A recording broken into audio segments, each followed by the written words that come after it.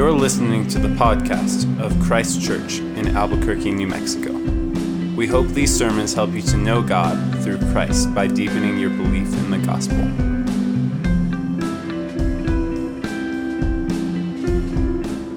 Today's reading is Exodus 20, verse 1 through 17. And God spoke all these words, saying, I am the Lord your God, who brought you out of the land of Egypt, out of the house of slavery. And you shall have no other gods before me.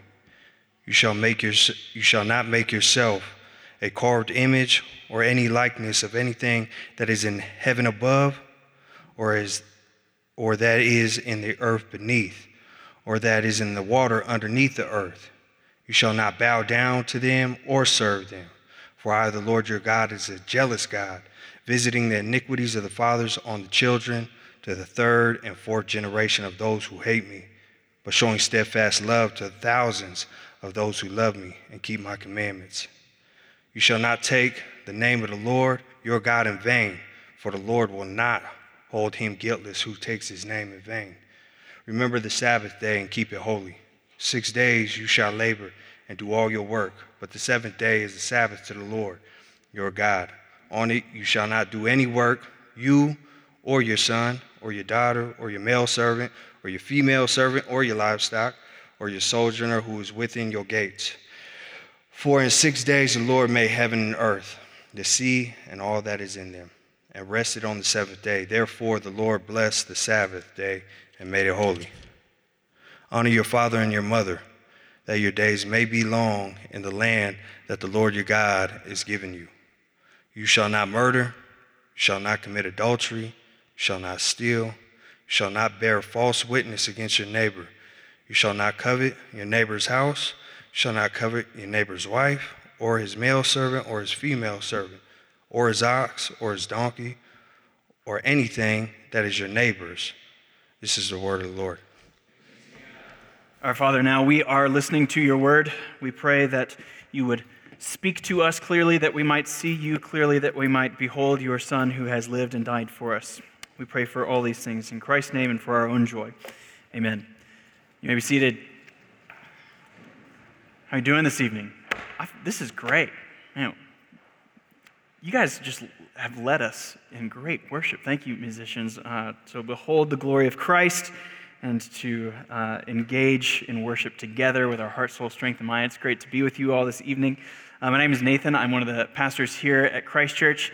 As Clint mentioned earlier, we are now 9 weeks into this Ten Commandments series. We've been going through the book of Exodus for many months before that, but this has been a good time for us. For those of you who are alive and remember, who was responsible for the 1996 Atlanta Olympic Park bombing? Does anybody remember? So Ryan says, Richard Jewell. If any of us do have a name in our head that goes along with this bombing, it is certainly Richard Jewell. Jewell was a security guard who found a backpack on this evening as the Olympics were going on with 3 pipe bombs in them, or in the bag. He alerted officials, and then he began evacuating the rest of the security team began evacuating this entire plaza. And then 3 minutes later, as the evacuation is going on, the bag detonates. And 1 person was killed and 111 others were wounded. Many more folks would likely have been killed had Richard Jewell not alerted officials, and he was initially all over the news and praised as a hero. But within a couple of days, he became the prime suspect. Despite knowing hardly any of the facts of the case, then the entire country then began to assume that he was the one behind this bombing. But he wasn't. In 2003, the real bomber was caught. Does anyone know his name? Ryan? No, none of us do. Eric Rudolph pled guilty to that bombing and 3 other bombings and is now serving 4 life sentences in a prison in Colorado. Clint Eastwood is directing a movie on Richard Jewell that comes out this December. As it happens, I'm excited to see it, even though in 2006, the then governor of Georgia then brought Richard Jewell forward and publicly exonerated him, tried to publicly clear his name and thank him. Many of us, probably most of us in this room, think that he did it. His life was never the same. He died of heart failure in 2007 at age 44. As Israel is encamped here at Mount Sinai, entering into covenant with Yahweh, God gives his people this 9th commandment. You shall not bear false witness.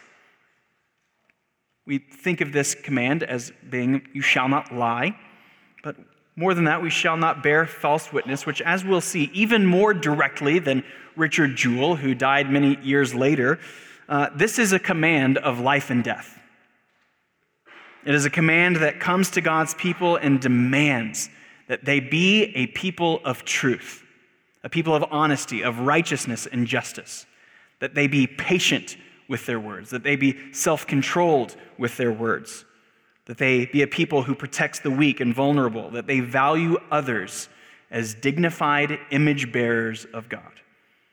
So like we've done every week in these 10 words, these 10 commandments, tonight we will think through this 9th commandment in 2 halves, understanding the law and then living the law, and hopefully see that this is a deep, deep commandment that has much to say for our good and for the transformation of our whole being. Before jumping straight into this particular commandment, as we go now into understanding the law, and since we haven't in a couple of weeks, I want to take just a few minutes to zoom out a bit and think more broadly about the law. Especially since in 2 weeks we're going to accelerate out of the 10 commandments, and if we're not careful, we might just run off the road and get stuck in the mud of the rest of the law that's to follow. It might seem really mundane, or worse than that, it might seem really confusing, and we won't have any idea what to do with it. Hopefully, we will have a little bit better idea over the past 8 weeks that we've been going through what the purpose of the law, and trust me, we will still definitely get to and answer all of our questions of why do we obey this law and not that one? Like, why is it seemingly arbitrary that we Christians can eat shellfish and wear polyblend t-shirts and stuff, while then saying that it's still not okay to commit adultery or steal or something. We'll get there. But to prime the pump a bit, I want us to consider a bit this evening what is happening here at Mount Sinai. Israel, having just been redeemed from slavery in Egypt, they are now entering into a covenant with Yahweh. And while there will be blessing and curse that comes with obedience, of God dwelling with his people and prospering them in peace, or not, like we mentioned last week, it is not their obedience. It is not their ability to obey the 10 commandments and the rest of the law that saves them. Responding to and obeying the law, obeying the 10 commandments, was to be for Israel an exercise of faith, an after-the-fact exercise of faith for what God had done for them, a response to his salvation, just like God's covenant with Abraham. How does all this work with Abraham? Well, Abraham first responds to God. He comes to Canaan in Genesis 12. He trusts him and follows him, both in circumcision in Genesis 17, and then in the later scene to follow with his son Isaac in Genesis 22. If Abraham had said in Genesis 17, after the covenant that had been introduced and initiated in Genesis 15, I don't really know about circumcision, God, that sounds kind of intrusive and kind of painful. I don't think I'm down for that actually now anymore.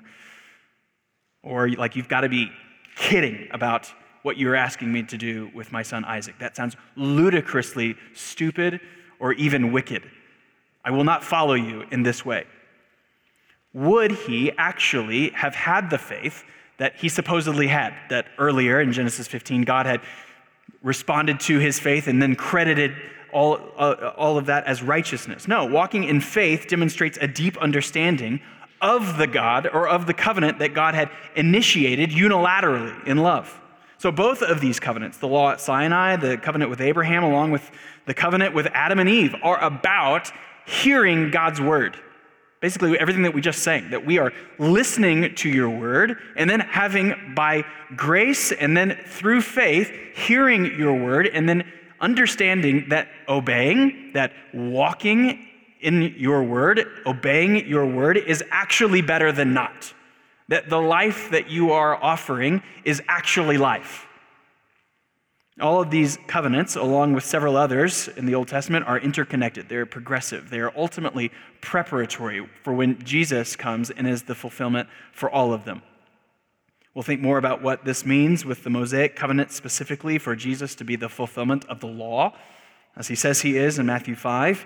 But Jesus comes and he absorbs all of these covenants into himself. He doesn't abolish them. He doesn't get rid of them. They're just fulfilled. They find their end in him. As the God-man, he becomes both the faithful covenant partner that we humans could not and would not be, but also, as God, he is able to divinely pay for the infinite debt of disobedience and of sin. And so, in the same way that Noah, in the same way that Abraham or Moses or David or Isaiah would never say that they are somehow in the clear by their law-keeping, by obedience, we would also say with these Old Testament saints that you, O God, have saved us by your love, not by our law-keeping, but if we actually have a clear and deep understanding of what you have done for us in saving us by your love, that we will actually now desire to obey. And yet, while we've had lots of practical application over the past couple months with these 10 Commandments, we would be totally missing the point if we began to think, man, if I would just start doing this better, if I would clear more idols out of my worship, if I would stop lusting in my heart or hating in my heart, or if I were honoring my father and mother better than I am, then God would be more willing to love me. So right off the top here, before we even get to the 9th commandment, in the same vein of what we sang earlier, he will hold me fast. It is his love for us that saves us. But a deeper understanding of his love then changes our very lives. Let me get your hair blown back here a bit with some 250-year-old encouragement from our brother Charles Spurgeon. This is really good. Spurgeon preached this: "It is ever the Holy Spirit's work to turn our eyes away from self to Jesus." This is the Holy Spirit's work. "But it is Satan's work to do just the opposite of this, for he is constantly trying to make us regard ourselves instead of Christ. He insinuates, your sins are too great for pardon. You have no faith. You do not repent enough. You will never be able to continue to the end. You have not the joy of his children.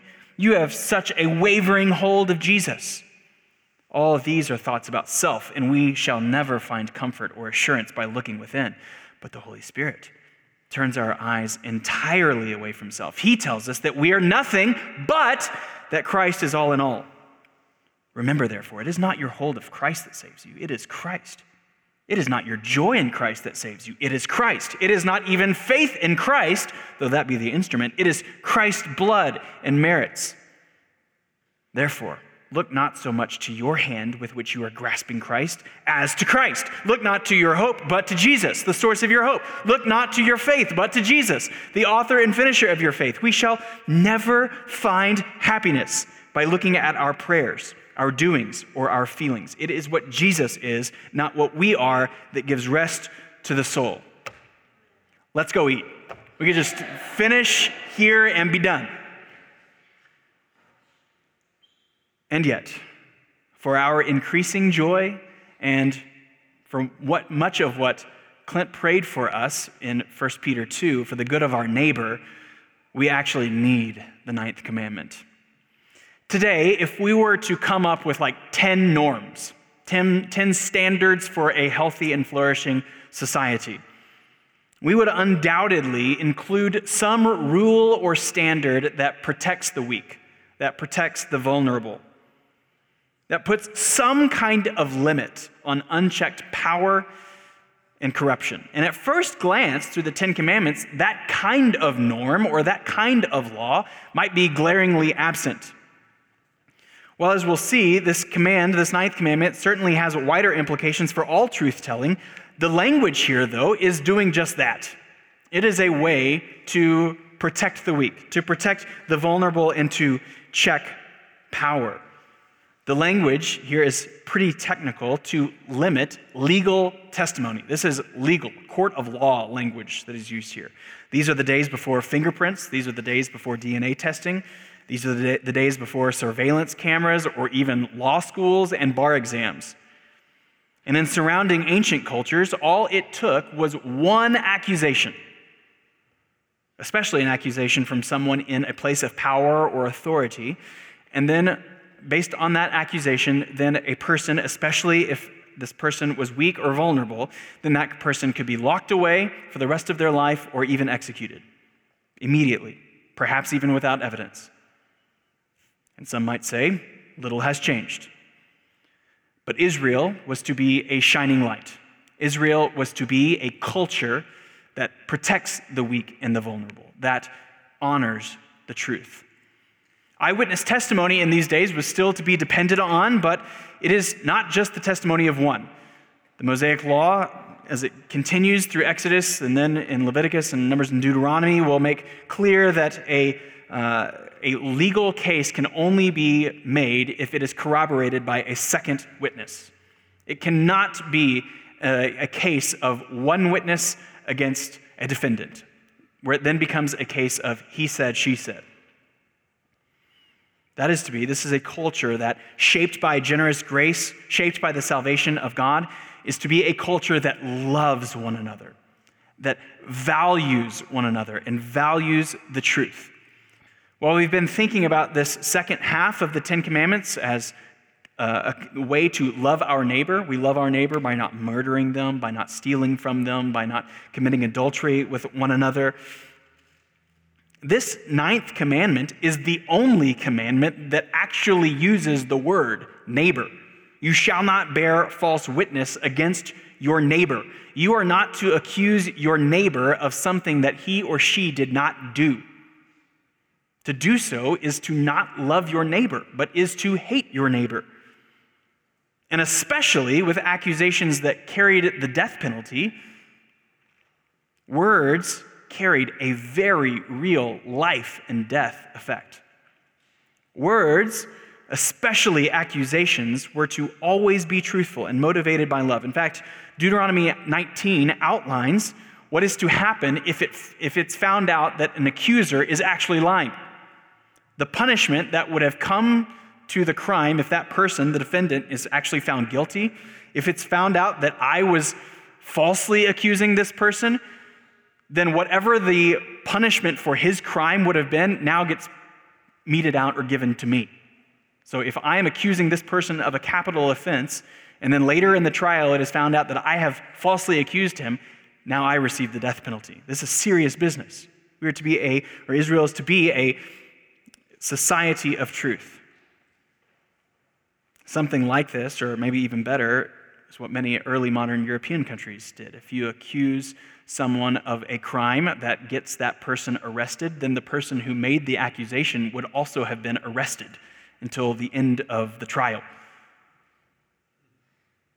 You have to be really wanting the truth to be found out to make that kind of accusation. I don't actually think that's a good idea, but this would surely clear up an overcrowded legal system and would probably put half the lawyers in Albuquerque out of business if we were to reinstitute that kind of dealing. But just as murder is the worst form of hatred and then encompasses all other lower forms of hatred of the heart, and adultery is the most destructive form of sexual sin, but then also encompasses all sexual sin and sexual sin of the heart, falsely accusing or lying about your neighbor in court is the worst form of lying, perjury.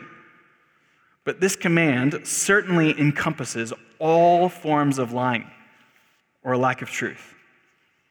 Later, the prophet Hosea would accuse Israel of breaking many of the Ten Commandments. He says in Hosea 4, he says, "There is no faithfulness or steadfast love, and no knowledge of God in the land. There is swearing, lying, murder, stealing, and committing adultery." Hosea doesn't say there is taking the Lord's name in vain. There is falsely accusing others in court. There is murder and stealing and adultery. No, he says there is all of that, and there is lying. So he extrapolates the just legal form of lying, perjury, into just lying in general. There is a culture in Hosea's day that just does not value the truth. There's a sense in which murdering someone or beginning an affair with someone takes like real gumption. It takes commitment. You have to really want to do that. Whereas a passing thought of anger or a quick and passing lustful glance just almost seems like the natural bent of humanity. To actually follow through, though, takes more commitment. Well, in the same way, while many of us have never gone down to the police station and made accusations, false accusations against someone, I've never gone downtown, walked in and say, I'd like to accuse Karen Avery of robbing gas stations. She's got a real problem with it. I know you won't find surveillance footage, but trust me. Or even wrongfully suing someone. Perhaps you haven't done that. Our more casual or harmless forms of less than truths or dishonoring speech, left to ourselves, this is just kind of who we are. It's just kind of is always coming out of us, literally. On Wednesday morning, I'm not lying, right after I had written that last paragraph on my computer, I clicked over to my Gmail tab, and I had just gotten an email from another pastor in town with a quote that he thought I might find helpful from Charles Spurgeon's book, Lectures to My Students. I clicked the reply button, and I started typing, and I said, thanks for this, man. I haven't read Lectures for My Students in a long time, so it's been, this is a really good reminder to go back and reread. Thanks, this was helpful. But here's the thing. Even though I absolutely should have, I have never read Charles Spurgeon's Lectures to My Students. But I had already clicked the reply button and was writing in such a way to make it sound like I had.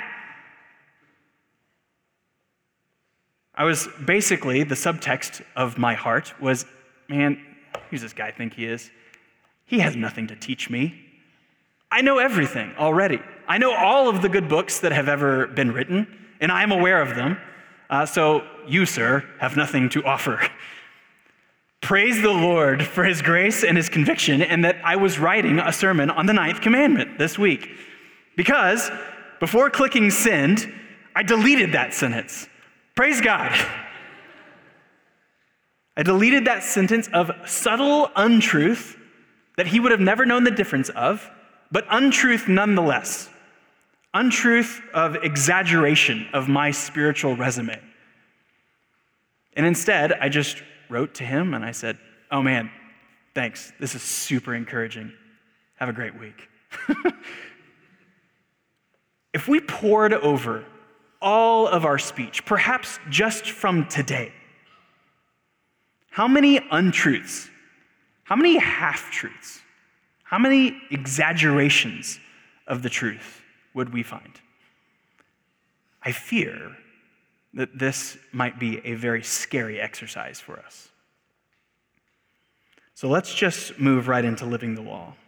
Let's let the 9th commandment begin to hopefully shape and transform us. If this commandment exists to keep God's people from false accusations that would bring harm to others, then the most immediate form of speech, a lower level of speech, perhaps not found in the court of law, but a lower level of speech that God intends to align and grow in us is exactly that. He intends to curb and align speech that harms others. This certainly wasn't the case for my almost email. However, this is what God perhaps initially wants to confront in our own hearts. In 2 Corinthians 12, Paul was concerned that when he returned to Corinth, he would, among other things, still find the Corinthian Christians still quarreling, still slandering, still gossiping. In Ephesians 4, he tells the Christians there to get rid of malice, to get rid of slander, not letting corrupting talk come out of their mouths, but only the kind of talk that builds others up. The problem is And the reason that Paul had to keep writing these things to all kinds of different churches is because we so easily and quickly use our words not to build others up, but to tear others down. Of course, we can see how damaging the Richard Jewell kind of gossip can be. It ruined this man's career. It ruined his reputation. It likely led to his early death. But we just love to gossip. We love to speak about others. The writer of the Proverbs has sharp insight into the human condition, where he says, "The words of a whisperer are like delicious morsels. They go down into the inner parts of the body." Satisfying, a warm feeling that gossip brings. We love to be people who have some kind of knowledge about others that most other people do not have. We love to share that knowledge. We love to hear that knowledge.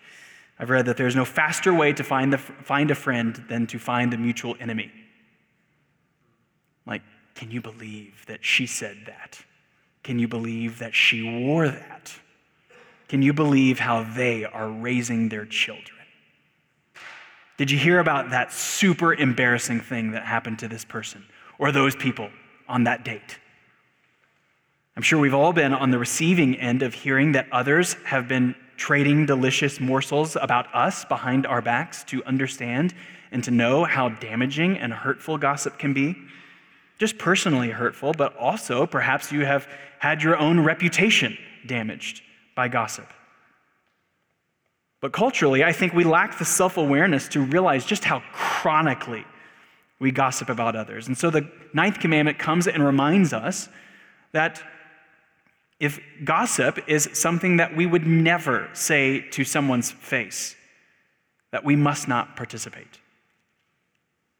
I think we can buy this about each other. Yeah, I understand that I should not gossip or say something about Matt that I wouldn't say if he weren't also here sitting in the room. But like this politician or that one, stupid. They're idiots. Or my quarterback is a bum, and that coach is an idiot, and I'm going to post on Facebook to let you all know how terrible they are. Can you believe what Meghan Markle was wearing? Or who that celebrity went on a date with? Like in real life or in social media, just because these celebrities or football players or coaches we'll never hear of what you're saying about them and they're famous, that doesn't mean that they aren't human, and they also should not be the object of your gossip. Would you actually say this to their face? Maybe 1,000 times more than we were in 1996 in the Atlanta Olympics. In 2019, we are an outrage culture. We love it. We live for outrage.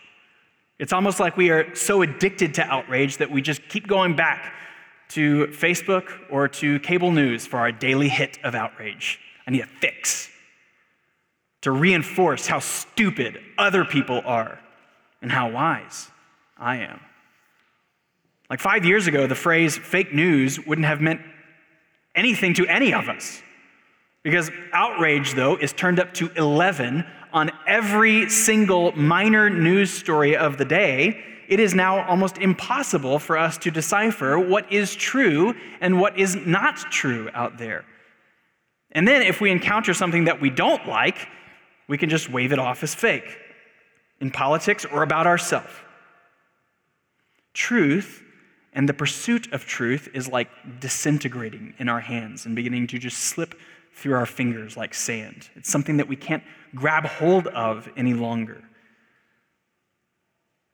But we are to be a people who longs for truth, who supports truth, who defends truth, who speaks truth, and here's the thing, who hears truth.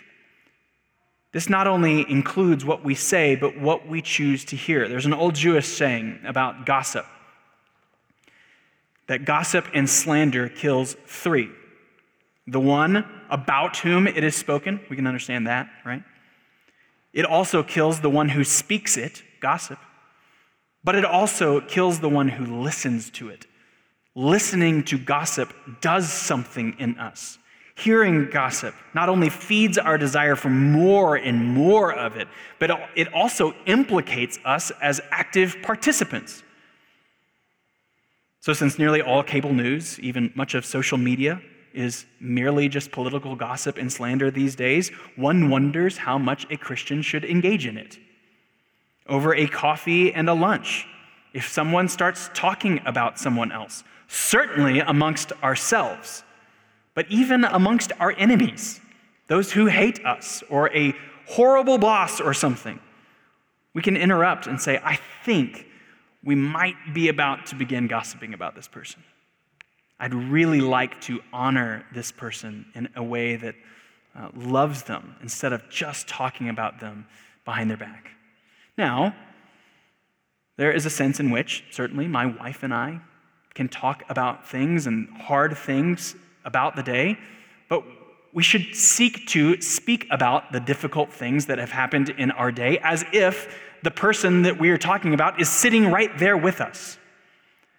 We can, I think, often tend towards saying, well, we've had a hard day and now I got to vent and I'm just going to unload all of my frustrations about this person. Not thinking about if this is actually honoring to the person. What would they think if they were sitting here hearing everything that I'm saying about this person? We also need to be aware of how we can gossip even with ourselves, our own inner monologues about what or why someone did something. Coming up with elaborate theories about why they did this and the ill motives that they certainly must have had to have done that. Instead of just assuming the best in someone. Talking to the person, if necessary, all with patience, with kindness, with love for this person, even with those whom we might even consider our enemies. Of course, none of this jives with our social media culture of hot takes, where everyone must be exposed and humiliated and destroyed. This is not the culture of Christ. The culture today must hold every evildoer accountable without nuance, and if possible, with utter humiliation of that person so that that person is never able to recover. This is without grace. All of us are guilty of that these days. Perhaps not with our fingers in what we type, or perhaps not in what we actually speak with our lips, but certainly with our hearts of wanting wrongdoers exposed and humiliated. But of course, the flip side of gossip is flattery. If gossip is what we would never say to someone's face, flattery is what we would never say behind their back. Meaning that we don't actually mean what we are saying to this person. We're just puffing them up, buttering them up. We'll exaggerate or embellish so this person will like me or somehow give me more approval or better standing. But I think at the root of all lying, at the root of all unhelpful, unloving speech is two dark human concerns. That of pride and that of fear. Pride was certainly behind my half-true, straight-up untrue email about Spurgeon's book. I am well-read, and you do not need to teach me. Thank you very much. Pride is behind gossip. Look what I know. And isn't it fun to sit in a place of superior judgment of others? But fear can just as equally motivate our speech. We exaggerate on a resume. When just telling a story of something that happened over the weekend because we're afraid that the truth won't be good enough, won't be interesting enough. Our listeners won't be captivated enough or think well of us enough. When confronted with some bit of failure in our life, we deflect and we make all kinds of excuses. And we even unfairly shift the blame onto others. Instead of owning the failure, we're afraid of the consequences, even for our own reputation. So we just exaggerate, make a half-truth, or just flat out lie about it. But if we put our speech under the microscope and we begin to turn the settings way up to the highest magnification, we may even find that even what we think might be pride motivating untrue speech is actually even fear itself. What my almost email showed was not that I actually think that I'm smarter and better than this other pastor in town, but perhaps a fear that, but what if I'm not? I gossip about my friends and family and coworkers. I gossip about celebrities and politicians because I might actually be afraid to hold up the mirror to my own heart and motivations. I want to distract myself from the reality that I actually don't measure up to the standards that I place onto others. And of course, pride and fear aren't just the root of untrue speech, but they are perhaps the root of all sin. This is what Satan, whom Jesus calls the father of lies, Satan comes whispering in Genesis 3, begins to ask, has God really said? Did God really speak the truth? He begins whispering lies of, you will not surely die. Lies of, you will become like God. And the sad truth of that last lie being that it was actually just a twisting of the truth. Adam and Eve were already like God. They were created in his image. They were co-rulers alongside of God in his earthly project of filling the earth with his glory. But they began to think that their understanding of truth, their grasp of reality, was more trustworthy than God's word to them. And perhaps they began to even fear that God was withholding, that God was somehow stingy, that he was withholding some blessing and good, and that he didn't love them as he said he did, that God was lying. And so they took the fruit and ate. And then now daily following in their footsteps, our sin, our actions, our thoughts, our fears, our half-truths and untruths all reveal that we think that God is a liar, that he's withholding, and that we know the way to acceptance. We know the way to blessing. We know the way to happiness and contentment. And so the first thing that we need to be reminded of is Titus 1:2, that God never lies. He cannot do it. That Romans 3:4, everyone else is a liar. Though everyone else be a liar, God is true. That Numbers 23:19, that God is not like a man. God is not like us, that he should lie. He is the source of light, and there is no shadow of turning with him. He is the source of light, so he cannot be found in shadow, to be found in darkness, to be found in half-truth, untruth, or just lies. If there is fault and pride and fear, it is not because of God, it is because of us. Which is then the second thing that we need to recognize, that while God never lies, we do. John says in 1 John 1, if we claim to be without sin, we deceive ourselves. We lie to ourselves, and the truth is not in us. The mirror of the law, if we are actually clearly looking, if we are clearly looking at ourselves and observing our condition, the law, the mirror, leaves us as unacceptable, sinful liars before God. James describes our speech and our tongues as corrupted by the fires of hell that we willingly use as almost like conductors to connect the fires of hell to then just burn the whole world down. We gladly and willingly do this in the way that we speak. And so David asks God in Psalm 15, he asks, who will actually be able to dwell and live with God? The answer, he who speaks truth in his heart, who does not slander with his tongue.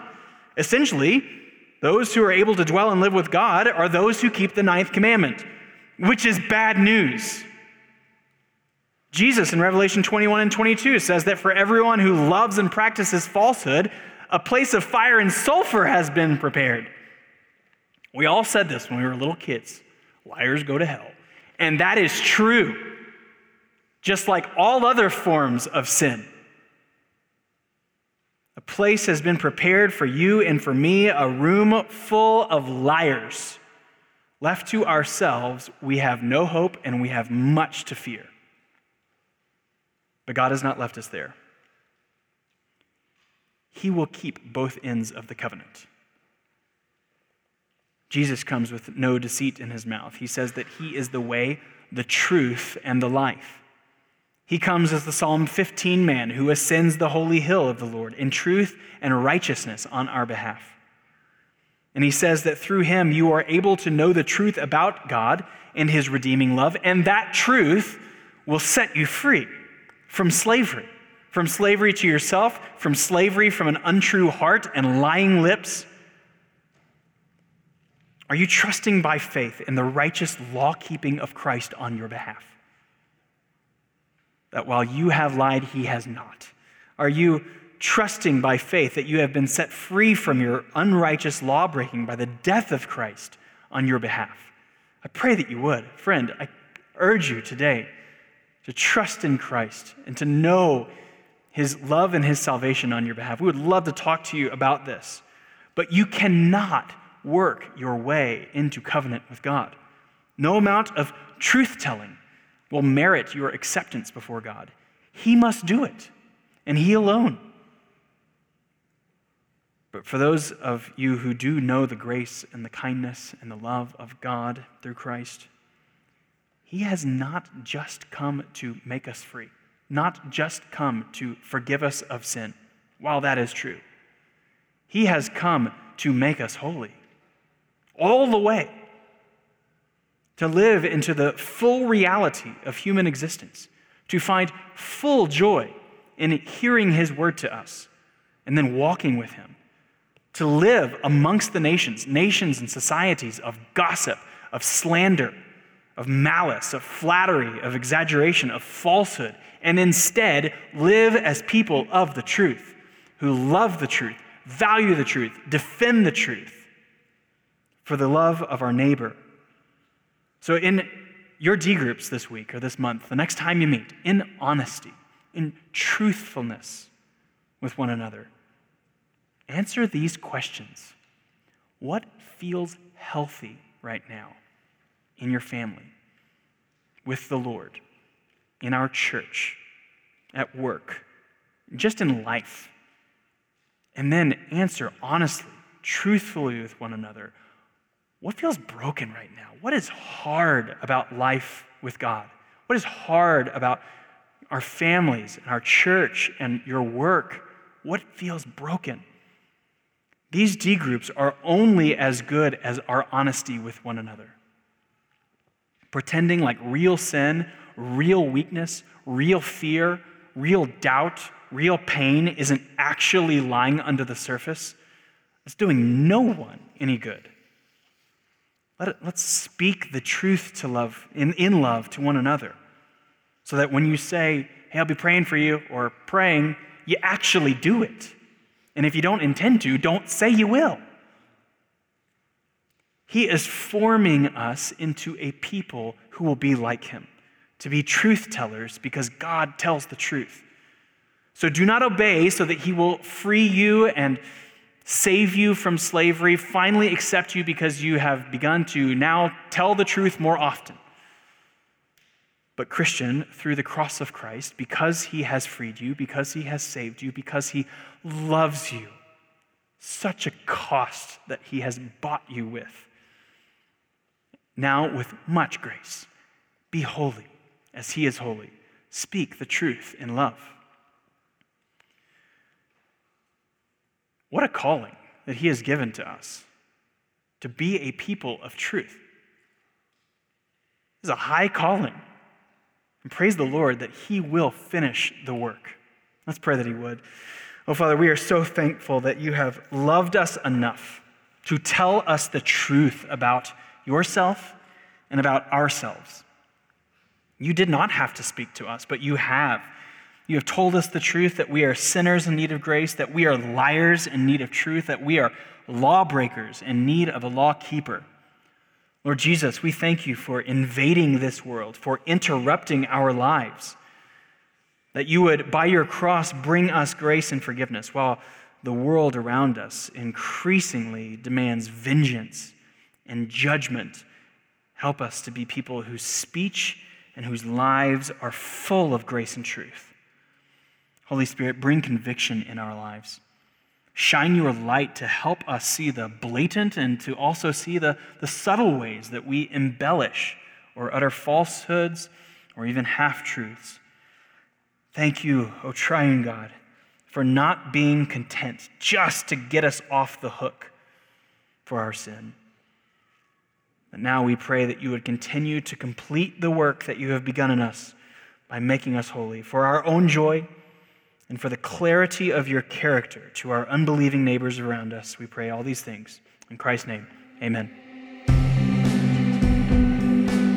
We hope you have been encouraged to deeper life in Christ through the preaching of this sermon. For more information about Christ Church, visit www.christchurchabq.com.